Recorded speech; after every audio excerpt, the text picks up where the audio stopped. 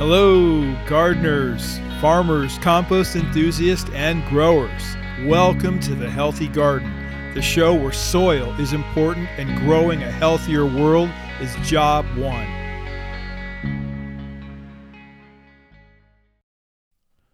Hello, diggers of dirt. Welcome to episode number 21, Garden Visualization. Here we are in the first week of a new decade, and I am feeling pumped. I am visualizing an amazing 2020 and beyond. I checked out my pals at Merriam-Webster, and here's what I got in terms of visualize. It's a transitive verb. It means to see or form a mental image.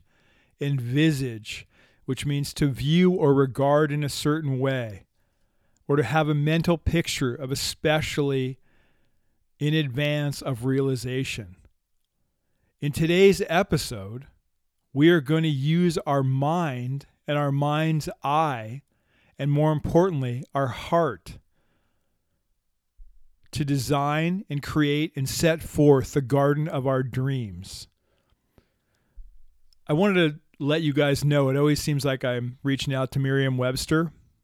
It's not a person, okay? In 1828, George and Charles Merriam founded the company G&C Merriam Company in Springfield, Massachusetts, the home of basketball.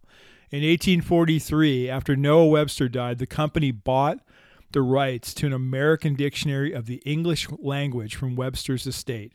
And that began the story of Merriam-Webster.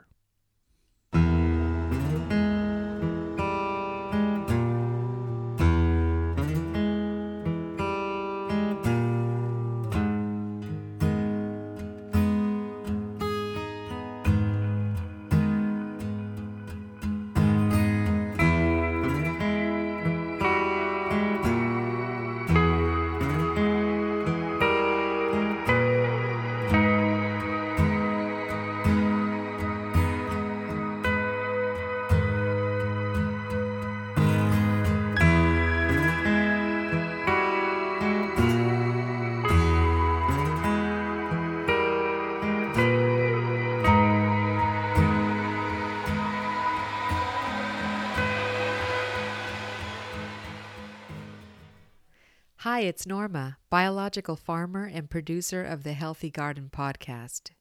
Did you know that the best way to heal our gut is by feeding it a diversity of fruits, veggies, and whole grains? Each of those different types of food contains on them different types of microbes, and that's what our gut needs, a diversity. It's like our soil. The more diversity of microbes in our soil, the better our soil is to grow food or anything else. So we need to maximize the food diversity that we grow on our properties, which means growing food on as much space as possible. Do you have a planter that's been growing plants that you don't care for? Replace it with food. Do you have a part of a lawn that never grows grass? Replace that area with food.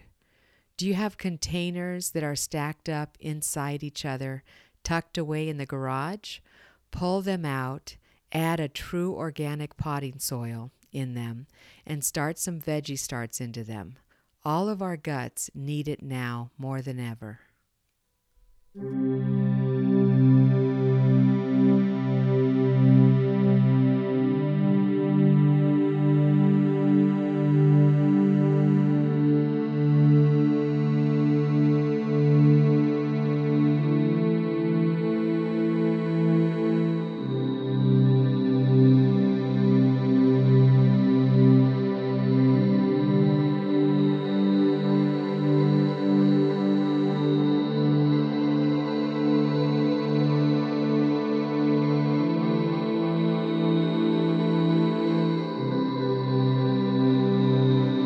We see things when we need to see them. We change when we finally need to change. Men and women are creatures of habit. We usually only create new visions, clean up our health, seek to learn when the old has got to go. As my gram used to say, where there's a will, there's a way.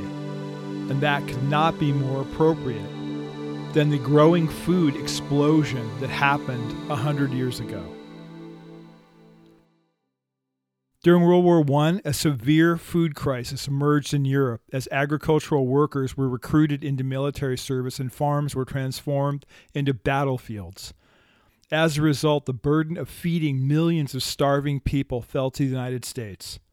In March of 1917, just weeks before the United States entered the war, Charles Lathrop Pack organized the National War Garden Commission to encourage Americans to contribute to the war effort by planting, fertilizing, harvesting, and storing their own fruits and vegetables so that more food could be exported to our allies.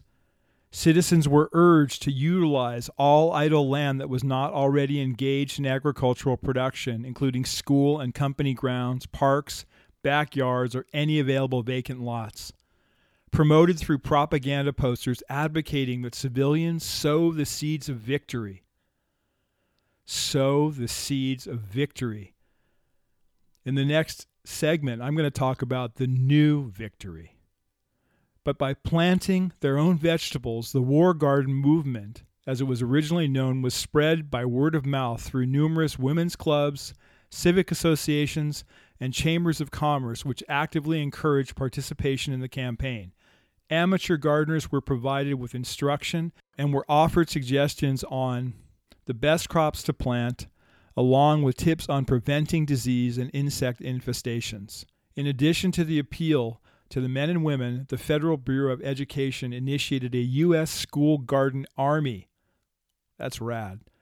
To mobilize children to enlist as soldiers of the soil. I'm a soldier of the soil. I'm a soldier of the soil. As a result of these combined efforts, 3 million new garden plots were planted in 1917 and more than 5.2 million were cultivated in 1918, which generated an estimated 1.45 million quarts of canned fruits and vegetables.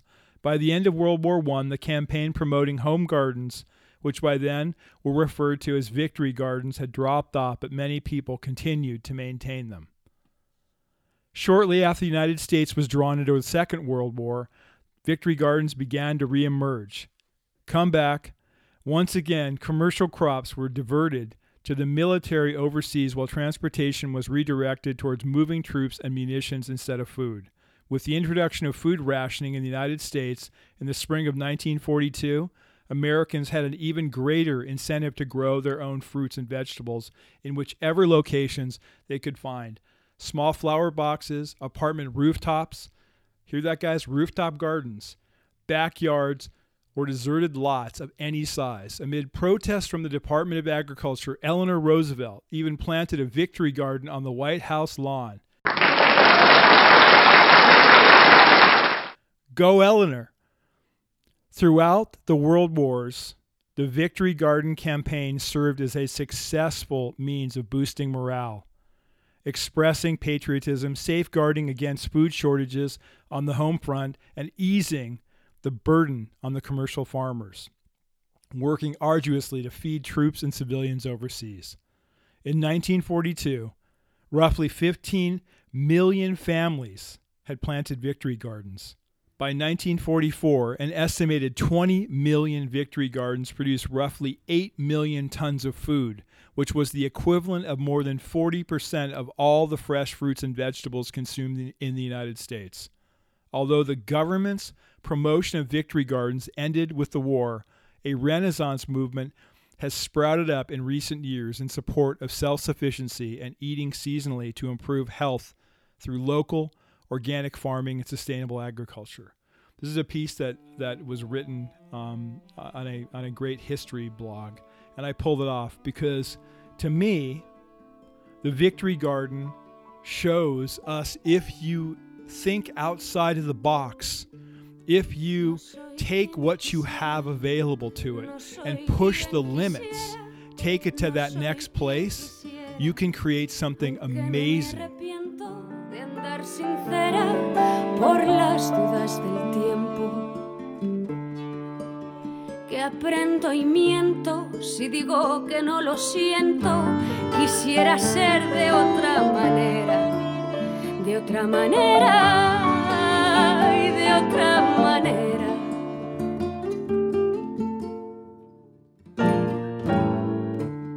Ando más fuera que dentro, ando más fuera que dentro, ando más fuera que dentro. Y aunque adentro afuera entiendo quién soy en lo que veo. Hi, it's Norma. My inspiration for growing my own food started in an Intro to Horticulture class at UCLA. On the last day of class, we all had to do presentations about any particular garden topic. Well, a woman named Alice Infanti went up toward the end of the class and gave a most inspiring talk about growing food on our own properties. She showed gorgeous pictures of food growing in the front yard of properties with glorious colors that awoke my soul. I was on the edge of my seat the whole talk. I walked her to her car after class and thanked her for the amazing vision of what I could learn to do in my own home and perhaps teach others to do down the road. Follow your heart and soul. Learn to visualize growing food everywhere on your property, and soon enough, more people will be doing the same. Dic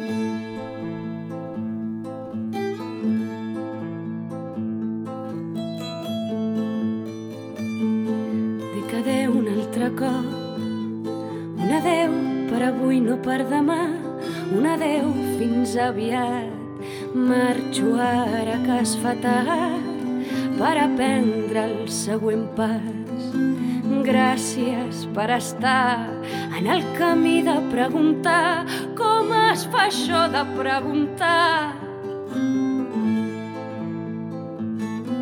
Me'n vaig amb el dol i l'alegria d'entendre que no es pot tenir tot. Escollir és un dol preuat i l'alegria el següent pas.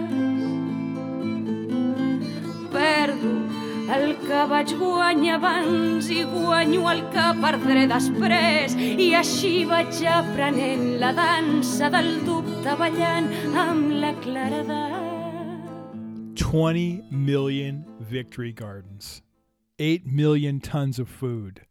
Is that rad? Is that outrageous? We can do this, people. We can overturn the apple cart of poison and conventional farming that we have been beholden to. Why? Because it's no bueno. No bueno. I said, why? Because it is no bueno. No bueno. I know it's winter, and you guys are probably thinking, this guy has had way too much coffee. Not true. It's the fact that it's 2020, and I want us all to take our health, our wealth, our minds, our hearts, our souls back from the chemical and synthetic lie that has been perpetuated on us. It's an illusion, folks. Let's change the channel. Could somebody pass me the clicker, please? I want us to look out the window at our yard. You're not home? No problem. Look out that window through your mind. You see that garden in bloom. Is it what you want? Are those beds tired? Is it an inviting space? Here's your chance to change it without ever lifting a finger. You see those new raised beds out there? Aren't they beautiful? I see them. We're about to build our brand new raised beds this weekend. We've been talking about this for a year. We've been planning them. We've walked the space. We've looked at, it's been in my mind so many times. And now we're actually going to go ahead and build them this next weekend. The visualization helped. It helped us to go, that's where they should be. This is what we're going to grow. This is the space we have. How does it fit architecturally here? Is there a flow to it? Is Fury, the wonder dog, going to freak out when he goes over on that side of the yard and sees these new beds now? We are so excited because now it's our reality. It's right around the corner. And we're not just sitting on the couch eating bonbons. You want to let those artichokes keep growing out in your front yard after they've flowered? Let them. Do you see them in between your white roses and the lavender? I do. Oh, the HOA doesn't like that? Well, the HOA doesn't have much vision, do they? Because it's beautiful. Find what makes your heart sing. Find what's going to keep you in the garden. Find what's going to make you grab your friends when they come over and say, hey, get out here. I want to show you something. It's infectious. Is there a fruit that you love that if you close your eyes, you can smell it, you can taste it? Well, go ahead and look out that window again. That window that's in your mind. Do you see yourself harvesting it? I do. Let yourself experience what it is that you want. This is the perfect exercise for January, gardeners. See your garden. Create your garden. Do what you can do to get it ready now. If that means you visualize and then you go through your magazines, or you go online and you pick the seeds out that you want, or you look at different types of plants, or maybe you pick up the book I talk about all the time about Shakespeare, and you read the book and you get inspired about something that inspires you. Like that story of the Victory Gardens.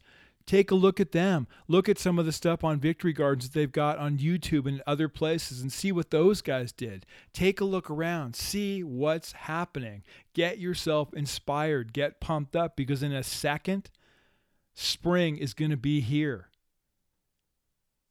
Then you get to grow. And when you get to grow, you grow. You can do this, everybody. Let your mind wander. No limitations. Nothing holding you back. I hate being held back, don't you? I hate when people tell me, oh, you can't do this, or oh, you can't do that. Really? For me, where I am today, that only inspires me to go further, to push the envelope. Visualize what you want because it's yours. This is life, and you know what, guys? Let's live it. The garden, your garden, can be the ultimate reflection of who you are and what you love and what you believe in. Visualize it.